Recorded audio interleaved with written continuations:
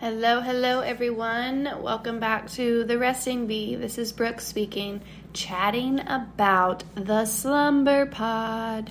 Don't know if you guys have ever heard of the Slumberpod, but it looks like a tent, but we do not call it a tent. We call it a pod because it has gone through many safety regulations to ensure that it is safe and will keep your little ones sleeping through the night, but also keep them safe through the night. So we call this a slumber pod. It is easy to assemble. You throw it up over a pack and play, a mini crib, even some cribs will fit under it. And you put a monitor in, place a fan, you're good to go. Throw it up in the airport.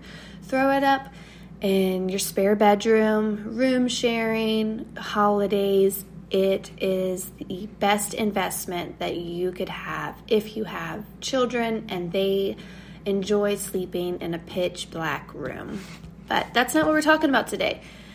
We're not talking about what a slumber pod is and how to pack it for traveling. That's all on the blog. So if you need to know any of the information, get on over to the blog and check that out. Today on the podcast, we're talking about how to kind of get rid of the Slumberpod Scaries.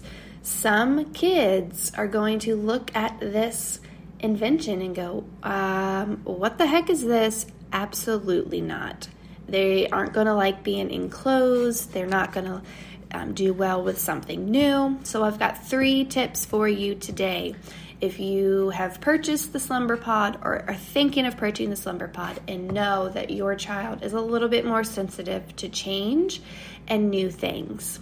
So the first tip of the day is role play. We are going to role play. That means, Mom, you are going to get in the Slumberpod.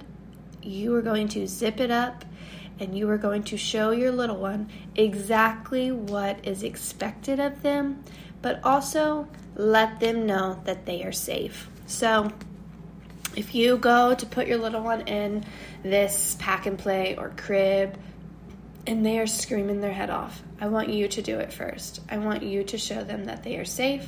Get in there with them if you have to, and just really, really talk it up. Make it a game, encourage it, say happy words. This is exciting. Oh, I can't wait to get so much sleep. I'm going to sleep so well in this. Like, really encourage and talk about the healthy and the happiness of the Slumberpod. Now that we have role played, we want to first ensure that your little one is happy and healthy. So you don't want to introduce this new invention and new change to them if they are sick or if they have just stubbed a toe or tripped or fell. We want them happy and healthy. So if they are the most happiest in the morning, and right after they wake up in the morning because they've received 11 to 12 hours of sleep, and then they eat, and then they're happy and they play for a few hours, introduce it to them. Just let them see what it is. Let them touch it. Let them, you guys play role play and just kind of talk to them hey, this is going to be where you take a nap today, because when we go on a vacation, this is where you're going to sleep. So really talk it up and introduce it to them when they are happy and healthy. Don't introduce it to them when they, are going through a stomach bug or have just gotten over a bad cold. Make sure they're happy and healthy and they can really fully be involved and they're not worried about anything else. I always encourage parents to maybe keep it unzipped. This is our 3rd step. Sorry, I forgot to say that. This is our 3rd step.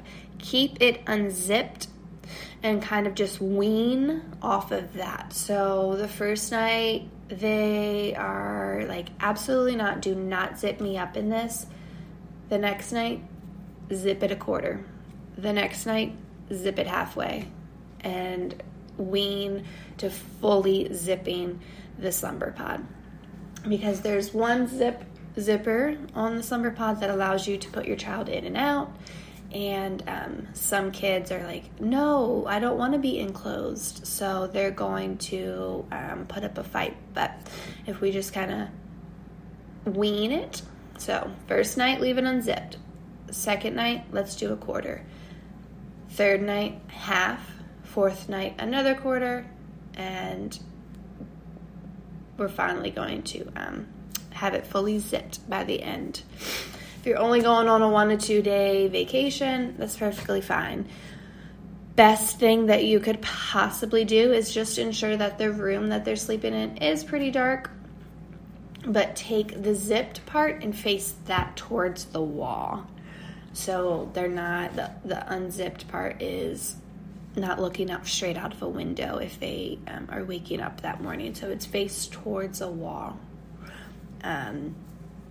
Again, some kids are more sensitive to change, and that's okay.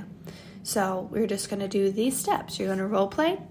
You're going to introduce it to them when they're happy and healthy, and you're going to just wean the unzipped part of the Slumberpod, and do that in stages, just one by one by one by one, and really encourage them and really hype up the Slumberpod. I hope these tips help. If you have any more questions and you really want to know more about the Slumberpod, again, read the blog that will also be a part of this podcast. If you are like, what the heck is a Slumberpod? What the heck is a kid doing sleeping 11 to 12 hours at night? Tell me more. You can reach out to me through my email, support@therestingbee.com.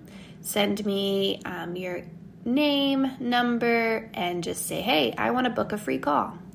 We'll do that together. I'll get you on the schedule, and we'll talk and see if your little one is ready to sleep 11 to 12 hours at night. All right. Thank you so much for joining in at The Resting Bee. I hope you have a wonderful, wonderful day.